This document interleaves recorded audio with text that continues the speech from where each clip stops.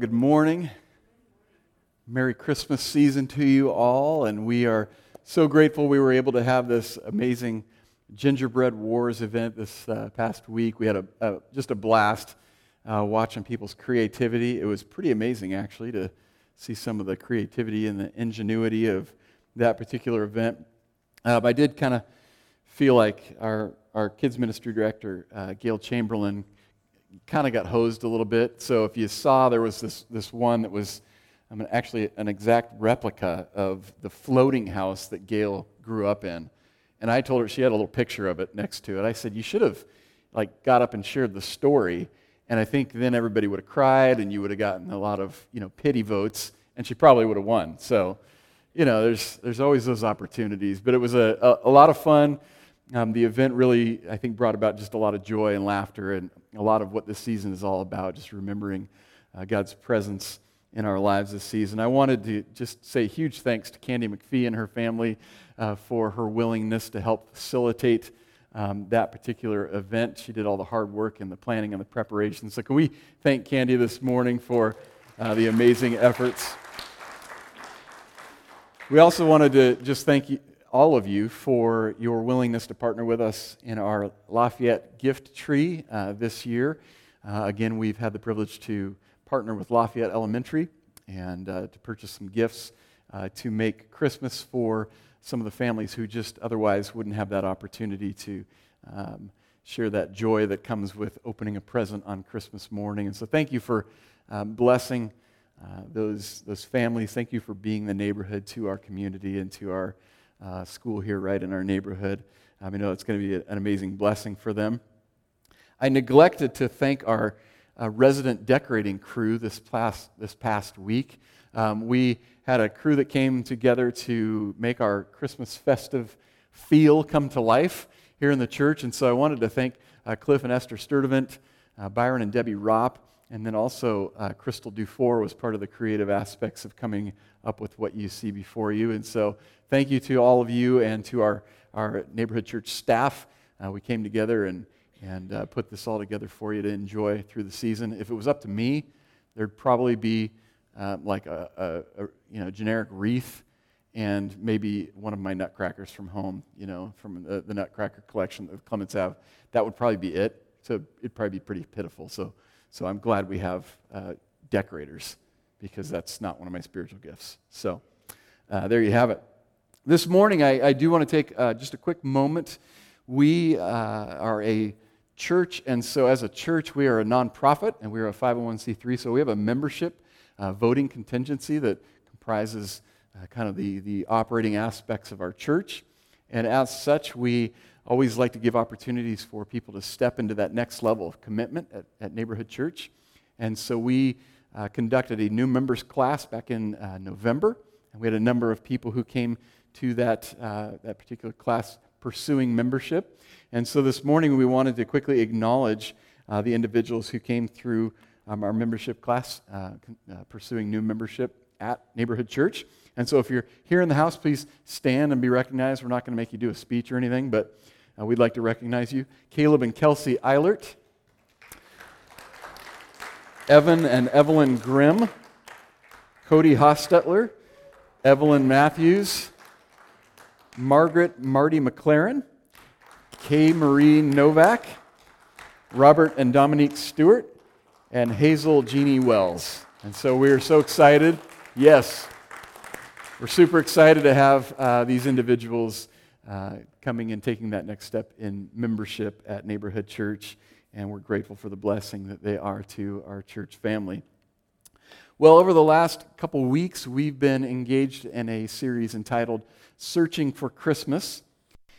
And really in the busyness of this season and all the craziness and excitement and enthusiasm, and also sometimes the difficult feelings that arise this time of year, it is important for us to really embrace the promise that we found in Scripture, Emmanuel, God with us. And so we've been talking the last couple weeks about what that looks like. How do we embrace, how do we engage God with us in a practical and a tangible way in our lives? And so our text for the series has been found in Matthew chapter 1, verse 23. And if you have your Bibles, you can flip there. If you don't, you can join us on the YouVersion Bible app. Just search Events Neighborhood Church, and you'll find all of our information there. But Matthew chapter 1, verse 22, starting in verse 22, says, "All this took place to fulfill what the Lord had said through the prophet. The virgin will be with child and will give birth to a son, and they will call him Emmanuel," which means God with us. Would you pray with me this morning? Father, we thank you. We thank you that you loved us so much that you were willing to send your Son, that we could have life and life more abundant, that we could have a hope of salvation, that we could have hope of an eternity with you. And so, Father, this season we embrace the promise of God with us, Jesus, Emmanuel, the one who came to save us from our sins. And we ask, Lord, that you would, God, just speak to our hearts today, that we would embrace what you're doing in the midst of these seasons that we walk through in our journey of faith. Lord, I pray your blessing on each individual and each family, Lord, as you bless them this season, Lord, with your goodness and your grace. And we thank you for what you're going to accomplish in our lives and in our hearts today. And we pray these things in Jesus' name. Amen. Well, this morning we continue on in this conversation. We talked last week about how we can experience God with us, not just on the mountaintop experiences, but also in the valleys. As we walk through the valleys of life that bring about sometimes the discouragement and the heartache that we sometimes face in those valley seasons. And we talked about the fact that sometimes we have to walk through those valleys in order to grow in intimacy and grow in a relationship with Jesus, so that when we get to those mountaintop experiences, we can truly sense and see the presence and power of God. And the inevitable reality is that when we go through these seasons of our spiritual journey, that as we go through the valley and we reach the mountaintop and we see the amazing power of God in our lives, that oftentimes we'll find ourselves moving into a wilderness experience. Because the mountaintop experience is often followed by the uncertainty of the wilderness. We come from this place where, God is good and everything's going great and God's blessings are abundant and all these amazing things are happening. And then we find ourselves in a place of uncertainty. We find ourselves in a place of questioning what to do next and what's the right decision in life. And now we've come to this place and I don't know exactly what to do. But have you ever noticed that some of life's greatest tests of faith follow that mountaintop experience? You're on this spiritual high and everything's going great, and then all of a sudden you're faced with a situation for which you don't know what to do. We experience victory and growth and breakthrough only to find ourselves the next moment face to face with uncertainty and the trials and challenges that will shake the very foundation of our faith, where we find ourselves questioning where God is. This wilderness, this wilderness experience represents trials, it represents hardship, a season of wandering, if you think about the wilderness, not being sure of what to do next. Perhaps you've been in a job for 5 years and you've come to this place and you're having great success, but you come to that place of going, okay, I've been here 5 years now. Do I kind of grow roots down, or is God taking me somewhere else? And you question, what's next? Should I go back to school? Should I look for a better job? You find yourself in the wilderness.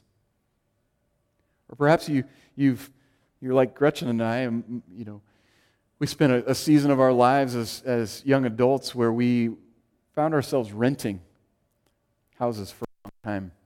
We tried repeatedly to buy a home, and it seemed like every time we were getting near the finish line to purchase a home and begin to see equity, strengthen our financial position, something would happen. I remember when we were previously here as staff pastors at Oak Creek, and we had the opportunity to find a house that we were getting ready to purchase, and we were so excited about it. It's this beautiful home, and we had agreed upon a great price and felt like we were getting an awesome deal over Northeast Albany. And the inspection came back great. You know, the 7-year-old house is in great shape. Pumped up about that. And the appraisal comes back. The appraisal was $50,000 under the agreed upon price. And I remember thinking to myself, what? Because it was in an impacted area where housing prices and foreclosures had really taken out the foundation of the value of those homes. And we had to walk away from that deal and ended up renting again for another 6, 7, 8 years and just feeling like, gosh, we just can't get ahead. And maybe you're in that season where you've rented your whole adult life and you're wondering if you have the faith to begin to pursue purchasing a home and seeing that equity come. Or maybe you've been dating that special someone and you've been dating for years and your relationship continues to grow and you're hoping at some point that you'll have, or maybe he'll have, the guts to propose, and take that next step in your relationship. Keep going.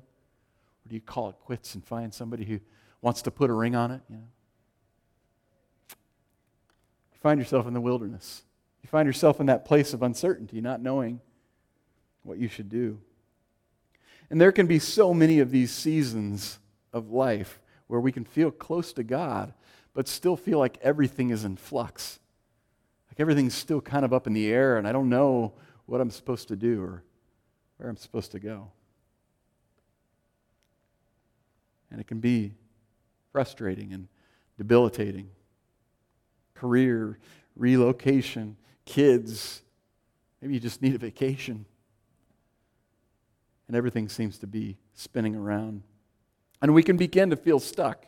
We can begin to feel paralyzed and even afraid and fearful for the next step in our journey and in our season. But the reality is the wilderness often follows the mountaintop. Those awesome seasons, then we come to this place of uncertainty. We see it all the time in Scripture, right? Jesus comes and is born of a virgin and goes and lives a perfect life. And he comes to this place where he's just getting ready to begin his ministry. And we find Jesus at the river, and he's baptized by John the Baptist. This amazing picture of God the Father, God the Son, the Holy Spirit coming together as we hear the voice of God. This is my Son in whom I'm well pleased. And the Spirit of God descends on Jesus as a dove. And this amazing picture. And then what happens? Immediately we see Jesus taken into the wilderness to be tempted by Satan for 40 days, to be tested. We see it again in the triumphant entry of Jesus into Jerusalem. He's gone throughout his ministry, and he's now preparing for the end of his ministry on earth. And it's Peter and Jesus and his disciples, and they're coming into Jerusalem, and everybody's saying Hosanna, all the palm branches are down, and Jesus is riding in on his stallion, his donkey. And they come into this place, and Jesus is beginning to outline his heavenly kingdom in Luke chapter 22, and the disciples are pumped, right? You can see it. Disciples are hyped up. They're like, yes! Finally, Jesus is going to step into his kingdom on earth, and he's going to establish his earthly kingdom. The Messiah is here.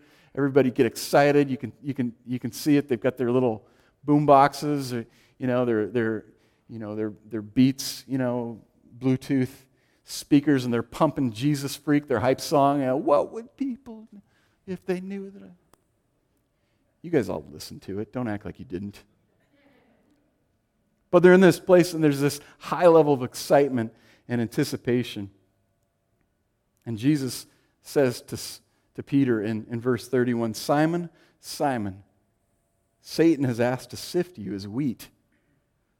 But I've prayed for you, Simon, that your faith may not fail. Woo! Wait, what? Right? He's like, here, and then, wait, what did you just say?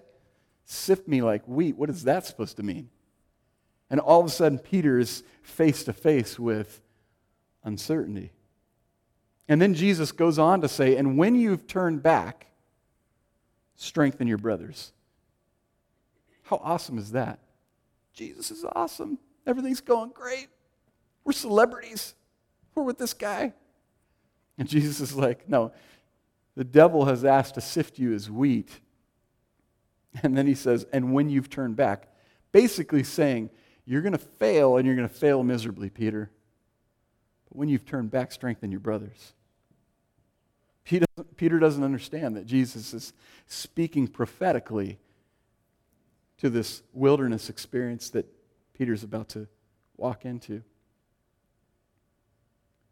And Peter says, Lord, I'm ready to go with you to prison and even to death. And what is Jesus' response? I tell you, Peter, before the rooster crows today, you will deny me 3 times. Woo! What? We can find ourselves in these moments where we come off the mountaintop and everything's going great, and then all of a sudden, wait, what? Test of faith, uncertainty. You're going to question that you even know me. I can remember a time when I was in high school. I had the privilege of going to Salem Academy High School. Woo! I was a proud crusader. Thank you very much. And in going to Salem Academy, I had played baseball my entire life. Loved baseball. Loved the game.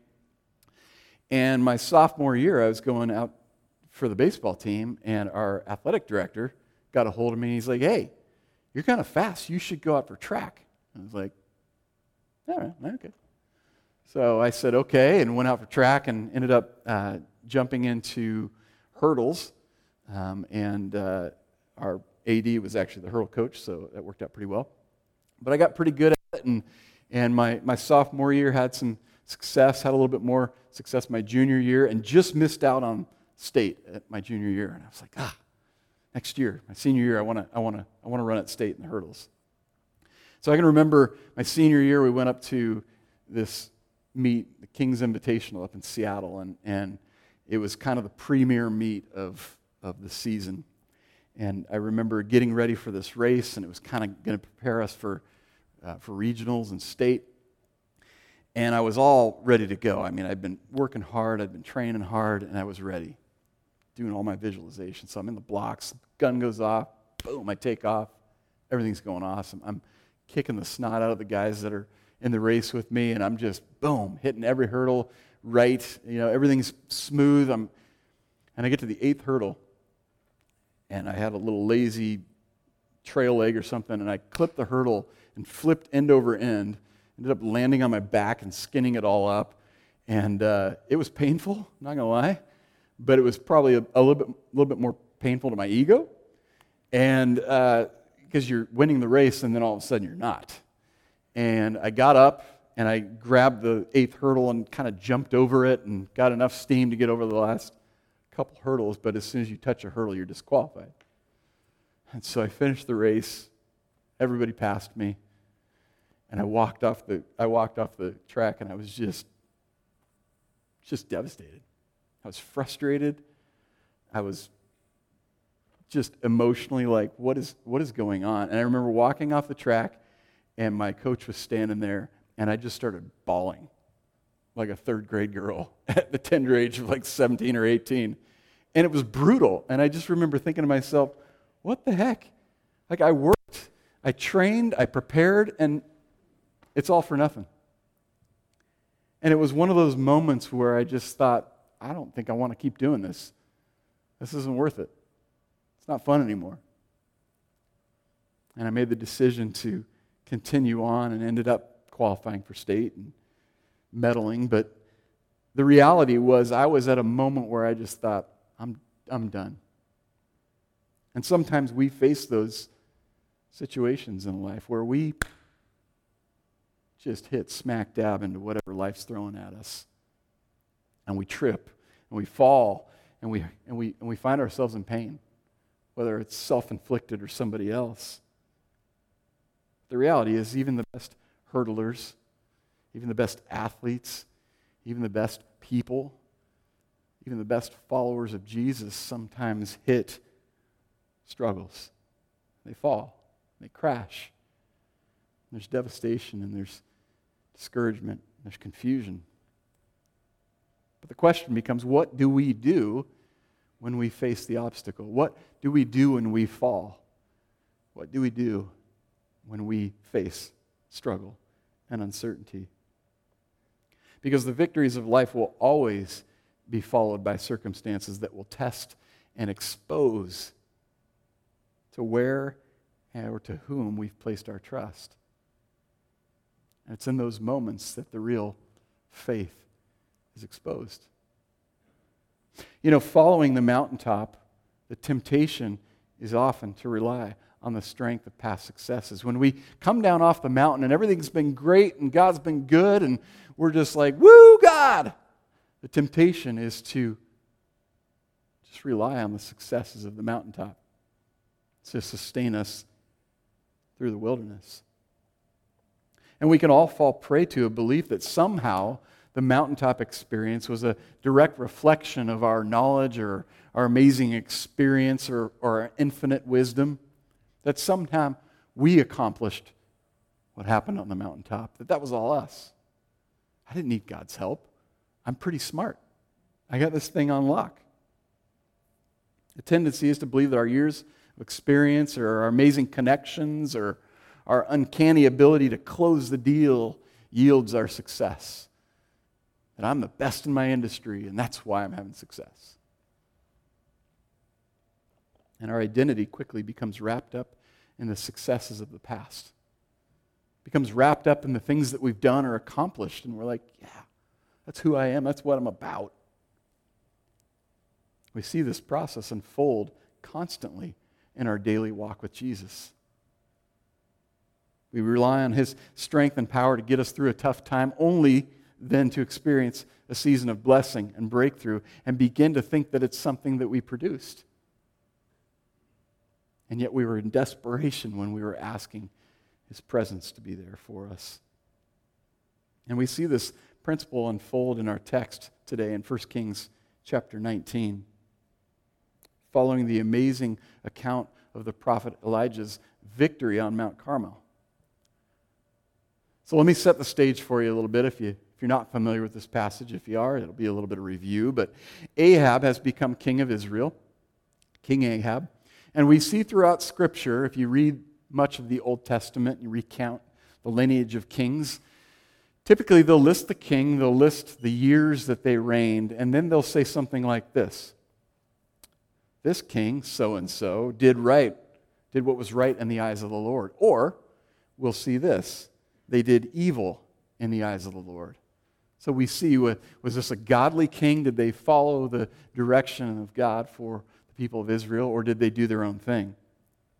And there were some pretty bad ones, Scripture. But the Bible says in 1 Kings 16, Ahab, son of Omri, did more evil in the eyes of the Lord than any of those before him. Dude was a bad guy. He was a very, very wicked king. And to have done more evil than any of those before him was kind of a big deal because there were some pretty bad dudes that came before him. And if it wasn't bad enough that Ahab was wicked and didn't follow the leading and guiding of the Lord, he had a real peach of a wife too. Her name was Jezebel. And Jezebel made Ahab look like a little pansy. She was not a nice lady. And it shows up throughout Scripture. But if you remember what was going on in this passage of Scripture, there's then this severe famine, and God had sent Elijah to give a message to Ahab. And before that message is delivered, Ahab takes exception with Elijah and begins to this crazy showdown. He takes exception with Elijah, and now this like steel cage match is getting ready to commence, right? And Elijah finds himself in this battle with the prophets of Baal to see who's more powerful, God or Baal. And if you remember, the altars are built and 2 bulls are chosen for the sacrifice, and the WWE SmackDown is getting ready to happen. And just in case you hadn't got the memo yet, WWE is not real. Just so, I know that's earth-shattering for some of you, but And if you disagree, we can just agree to disagree. But we're in this place, and Elijah's getting ready for this showdown. And it's Elijah versus 450 prophets of Baal and 400 prophets of Asherah. So here he is, one man, 850 prophets, right? It's getting ready to go down. And what happens? Elijah prevails miraculously over the prophets of Baal. In a bloody, nasty display of desperation, these prophets are like cutting themselves and, sacrificing themselves to try and get the attention of their god, Baal. And Baal's a no-show. The prophets are all laying dead everywhere. And Elijah prevails because God shows up and consumes Elijah's sacrifice. You remember they're pouring water all over the sacrifice, and God brings the fire from heaven. So there's this incredible scene that's unfolding. And what happens next? Ahab and Jezebel repent of their wicked ways. They throw Elijah a huge parade and make a proclamation that everyone must worship the one true God, Yahweh. No, that's not what happens at all. No, actually, Ahab tells Jezebel what has happened, and she has a not-so-friendly response.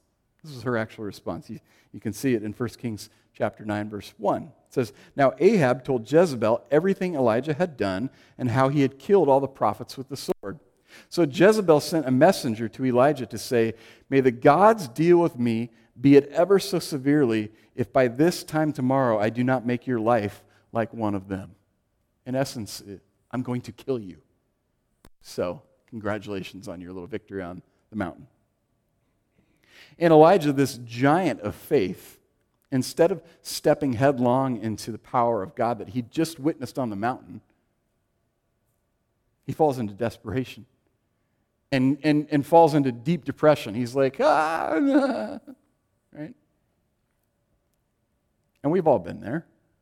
God does something amazing in our lives, something monumental, only to find ourselves followed by a test that literally shakes us to our core, where we start to begin to question our faith, question our belief in God.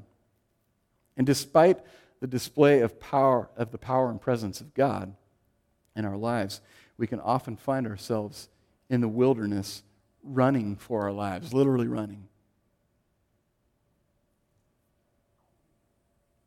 Because here's the truth. Your greatest need exposed in the wilderness can become your greatest gift when it drives you to depend on God. When we face that wilderness experience and we're running for our lives and we don't know what's going on, the greatest gift is coming to a complete and utter dependence on God in the midst of uncertainty. Elijah came face to face with this reality. God used him in a massive way on the mountaintop, only for him to be faced with a wilderness that literally undoes his faith, where he comes to this place of going, I don't know what to do. I don't know where to go. So let's pick up 1 Kings chapter 19, starting in verse 3. It says, Elijah was afraid and ran for his life. And when he came to Beersheba in Judah, he left his servant there, while he himself went a day's journey into the desert. He came to a broom tree, sat down under it, and prayed that he might die. "I've had enough, Lord," he said. "Take my life. I am no better than my ancestors." Then he lay down under the tree and fell asleep. Wow.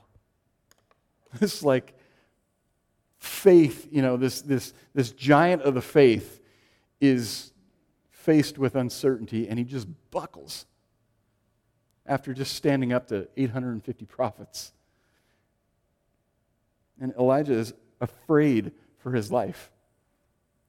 And he literally initiates the first ultimate marathon ever recorded in history.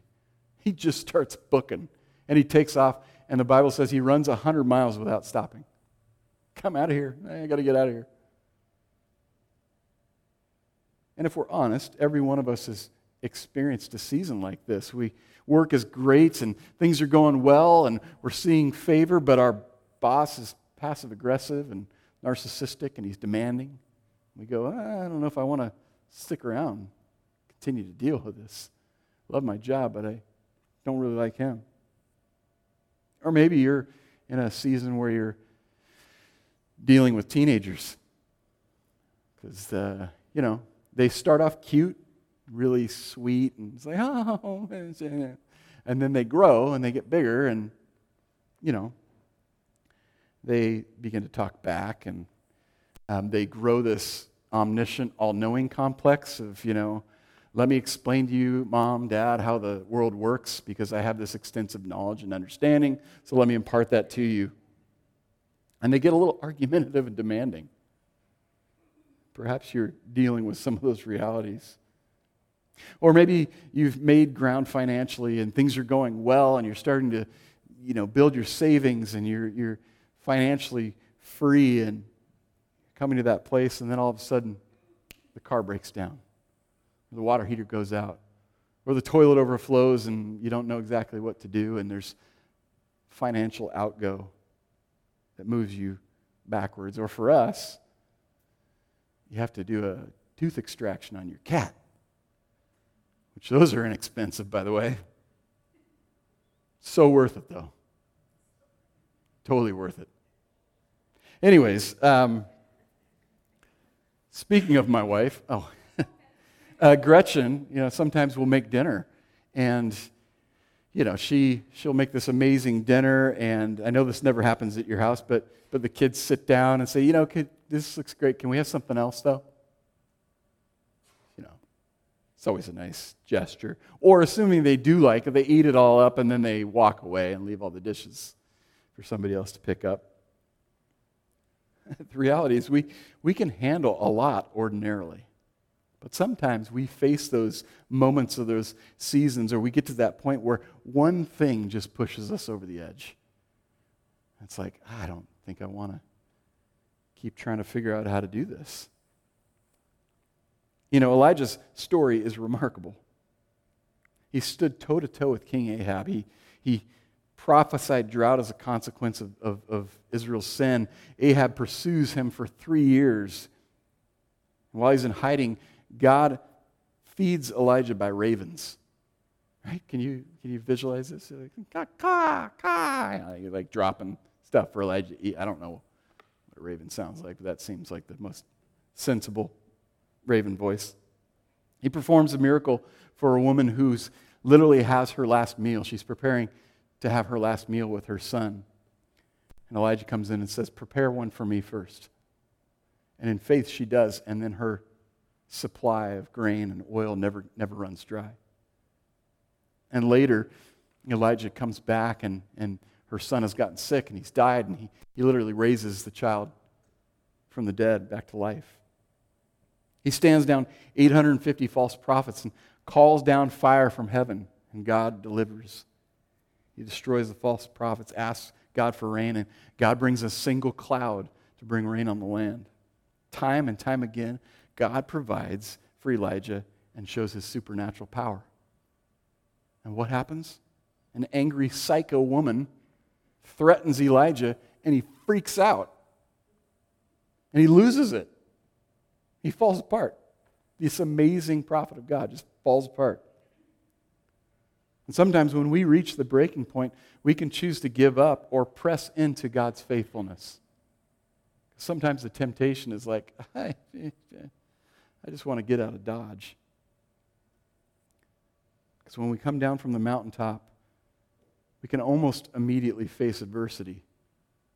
So we have a choice to make. Do we choose to depend on God, or do we choose to depend on our own ability and what happened in that past season, the amazingness that we possess? And it's in those seasons where we're facing adversity, we're facing uncertainty, we don't know exactly what to do. It's in those moments that sometimes the most spiritual thing you can do is rest in God. Sometimes it's just stepping into resting. When you look at Elijah, he seems exhausted by the challenges he faces. He's just run. And maybe you can relate. You're worn out. You're overwhelmed physically, mentally, emotionally, even spiritually. You're just tired. Maybe you're not even just tired. You're depleted. You don't have anything else to give. And you're in that moment where you just go, God, I don't have anything else. I don't know what to do. Throughout Scripture, we see the importance of rest. We see it throughout Scripture time and time again. The reality is physical rest leads to spiritual replenishment. It's not until we step back and we take a moment that the Spirit of God can begin to replenish our soul. Psalm 23, we quoted it last week. The Lord is my shepherd, I shall not be in want. He makes me lie down in green pastures. He leads me beside quiet waters. He restores my soul. Not the Lord is my shepherd, He restores my soul, and then He makes me go lay down sometimes and go swimming in the river and whatever. No. He makes me to lie down in green pastures, and then He restores my soul. He calls me to a place of rest, and then He restores me.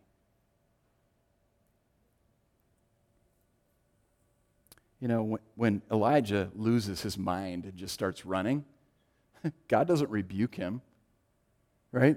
God isn't like, what are you doing, you moron? I just showed up on the mountain.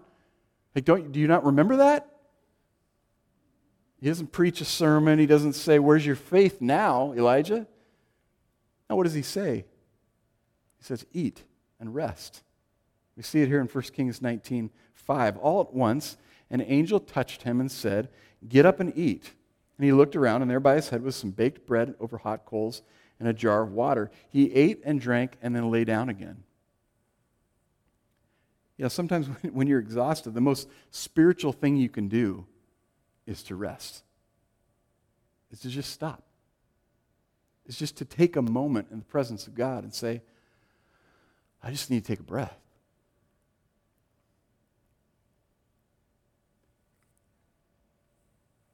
Scripture says, be still and know I'm God.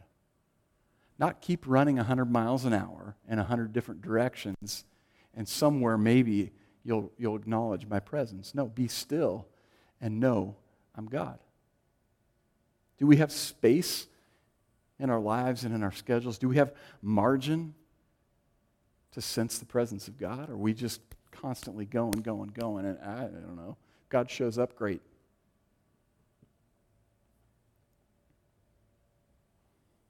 The rest we find in God will always strengthen and prepare us for what He's wanting to do next.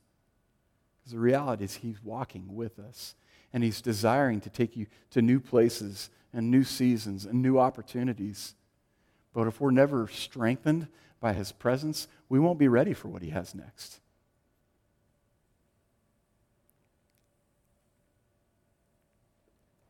Once we've rested in the Lord, we need to keep moving. Because the temptation can be to stay put. Right? When we rest in God, sometimes it's like, I kind of like resting. This is kind of nice. I should nap more often. Maybe I should just stay in bed, Feels pretty good to stay in bed until noon. Maybe binge watch my favorite show. We want to sometimes just set up camp and rest. And God's saying, no, I've got more for you to do. I want to use you for my plan and my purpose. 1 Kings 19, Verse 5, as we go back to our text, all at once an angel touched him and said, get up and eat. He looked around, and there by his head was some baked bread over hot coals and a jar of water. I'm sorry, I just read that. 1 Kings 19:7. The angel of the Lord came back a second time and touched him and said, get up and eat, for the journey is too much for you. So he got up and ate and drank, strengthened by that food. He traveled 40 days and 40 nights until he reached Horeb, the mountain of God. There he went into a cave and spent the night. And the word of the Lord came to him, what are you doing here, Elijah? He replied, I've been very zealous for the Lord God Almighty. The Israelites have rejected your covenant, tore down your altars, and put your prophets to death with the sword. I'm the only one left, and now they're trying to kill me too. So God calls him to rest and eat, and then Elijah proceeds to start complaining. They're trying to kill me, God. The reality is when God calls us to a place of rest, He doesn't want us to stay there. It's not like hit the snooze button and just keep on resting. It's kind of liking this season of rest, so I think I'll just hang out. No, he doesn't want us to stay where he's called us to rest temporarily. God will always meet you in your need, giving you exactly what you need for the moment and where he's taking you. Not only is he present and faithful in the moment, but he's present in where he's taking you and where he's calling you.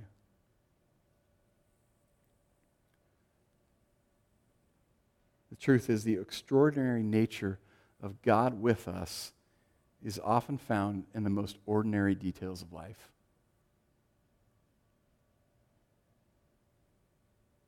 Yes, it's important we embrace the power of God with us in the natural, because sometimes the only time we acknowledge it is when he's doing something supernatural. God, I know you're here. If you show me a sign, if you just heal me, if you just deliver me from this situation, if you just show up and give me this raise or this promotion, then I'll know you're here. Then I'll know you're present. And yet it's so important that we embrace the power of Emmanuel in the mundane, in the basic moments of life, seemingly the simple elements of our daily life. When our greatest need drives us to depend on God, we can receive the gift of his presence even in the simplest, quietest moments. Elijah's just traversed through the highest of highs and the lowest of lows. God's presence has been constant. But Elijah's attentiveness has not. Do you understand that? That no matter where we go, no matter how far we wander away from God, he goes with us. No matter what we face in life, no matter what decisions we make, God never leaves. That's his promise. So we may not acknowledge his presence, but he's still there. He's still with us. God with us is not a conditional promise. 1 Kings 19:11. The Lord said, "Go out and stand on the mountain in the presence of the Lord, for the Lord is about to pass by." And then a great and powerful wind tore the mountains apart and shattered the rocks before the Lord. But the Lord was not in the wind. And after the wind there was an earthquake, but the Lord was not in the earthquake. And after the earthquake came a fire, but the Lord was not in the fire. After the fire came a gentle whisper. Isn't it amazing? In the wind, you might be in a season of life where you feel like life's just blowing you this way and that way, and you feel like you're literally hanging on by a thread. But the reality is the Lord is not in the wind. And you may be having the foundation of your life just shaken to its core, and it feels like everything around you is falling down. But God's not in the earthquake. And maybe you feel like you're standing in the fire like Shadrach, Meshach, and Abednego. You literally feel like you're in the midst of a burning fire where no matter what you do, no matter what you say, no matter what you believe, it just feels like life is burning up. And you feel intense pressure, and you can't get rid of it. The Bible says God's not in the fire. Earth, wind, and fire. Hey, that's a great band. God's not in any of it. God was not in the remarkable, not in these massive events of life. No, God was in the ordinary. God was in the whisper.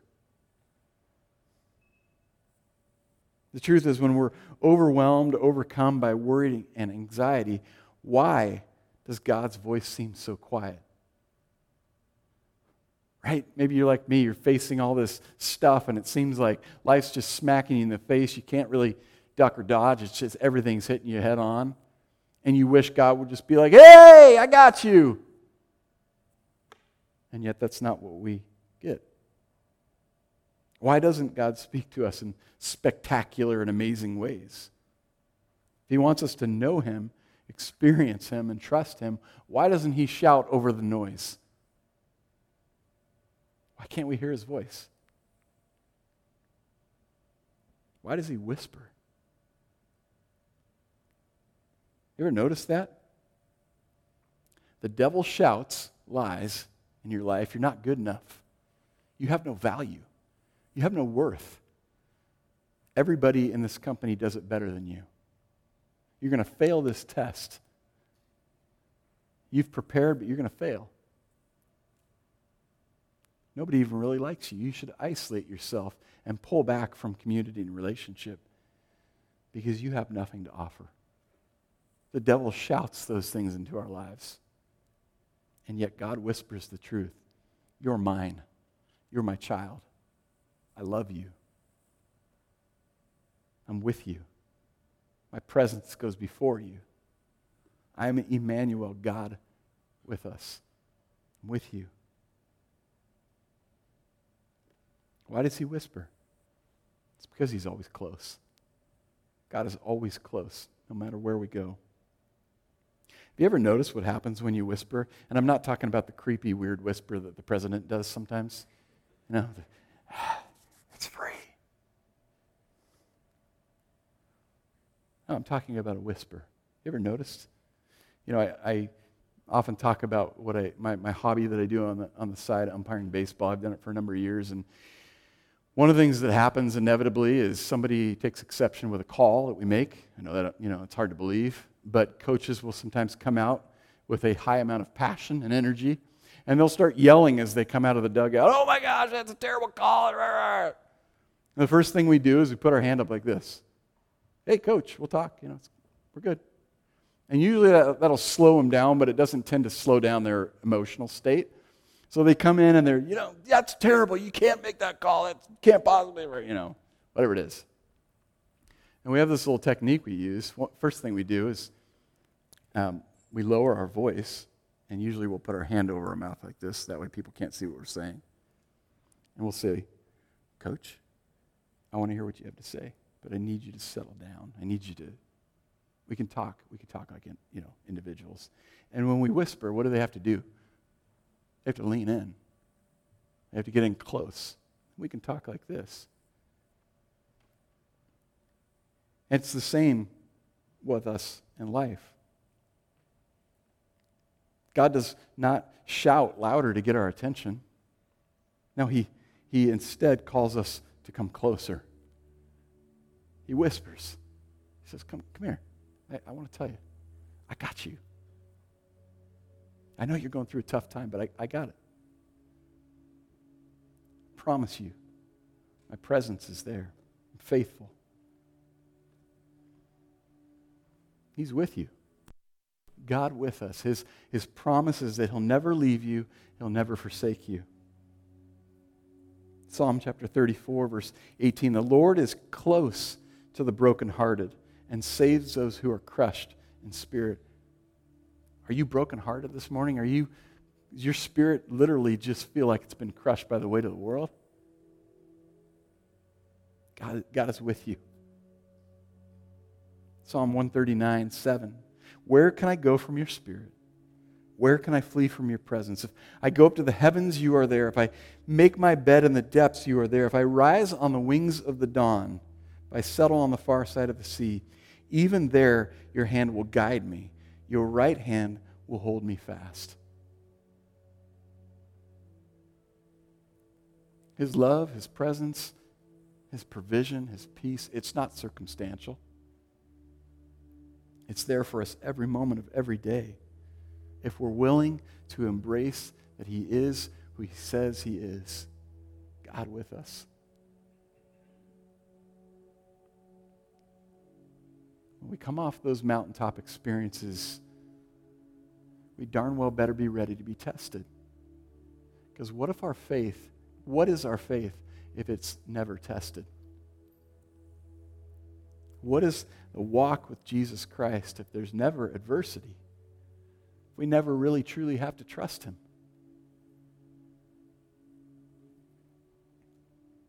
When it comes to our journey of faith, I would much rather be in the wilderness with God, not knowing what is next, than on top of the mountain without Him.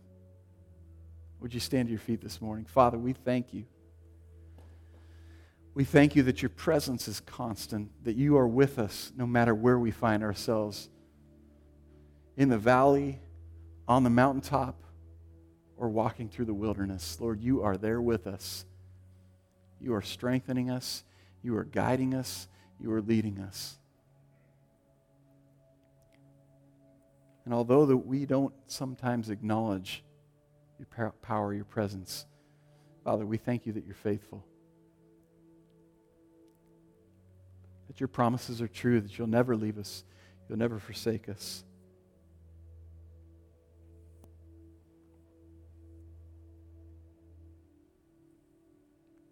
Lord, we thank you that you are a gracious God, that you loved us so much you were willing to send your Son, God, with us, Emmanuel, that we would be able to have life, life more abundant, that we would be welcomed back into relationship with you through the blood of your Son. Father, we pray that we wouldn't take lightly what you've done. And as we celebrate this season, as we celebrate the promise of God with us, Lord, that we would share that hope, that we would share that joy and that peace with others.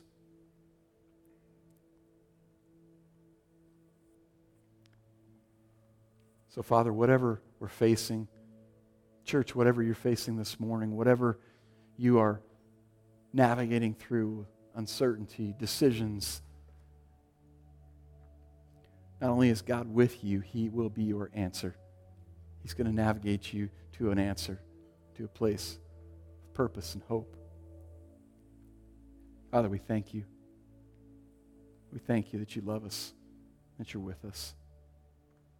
And perhaps this morning you are in a place where you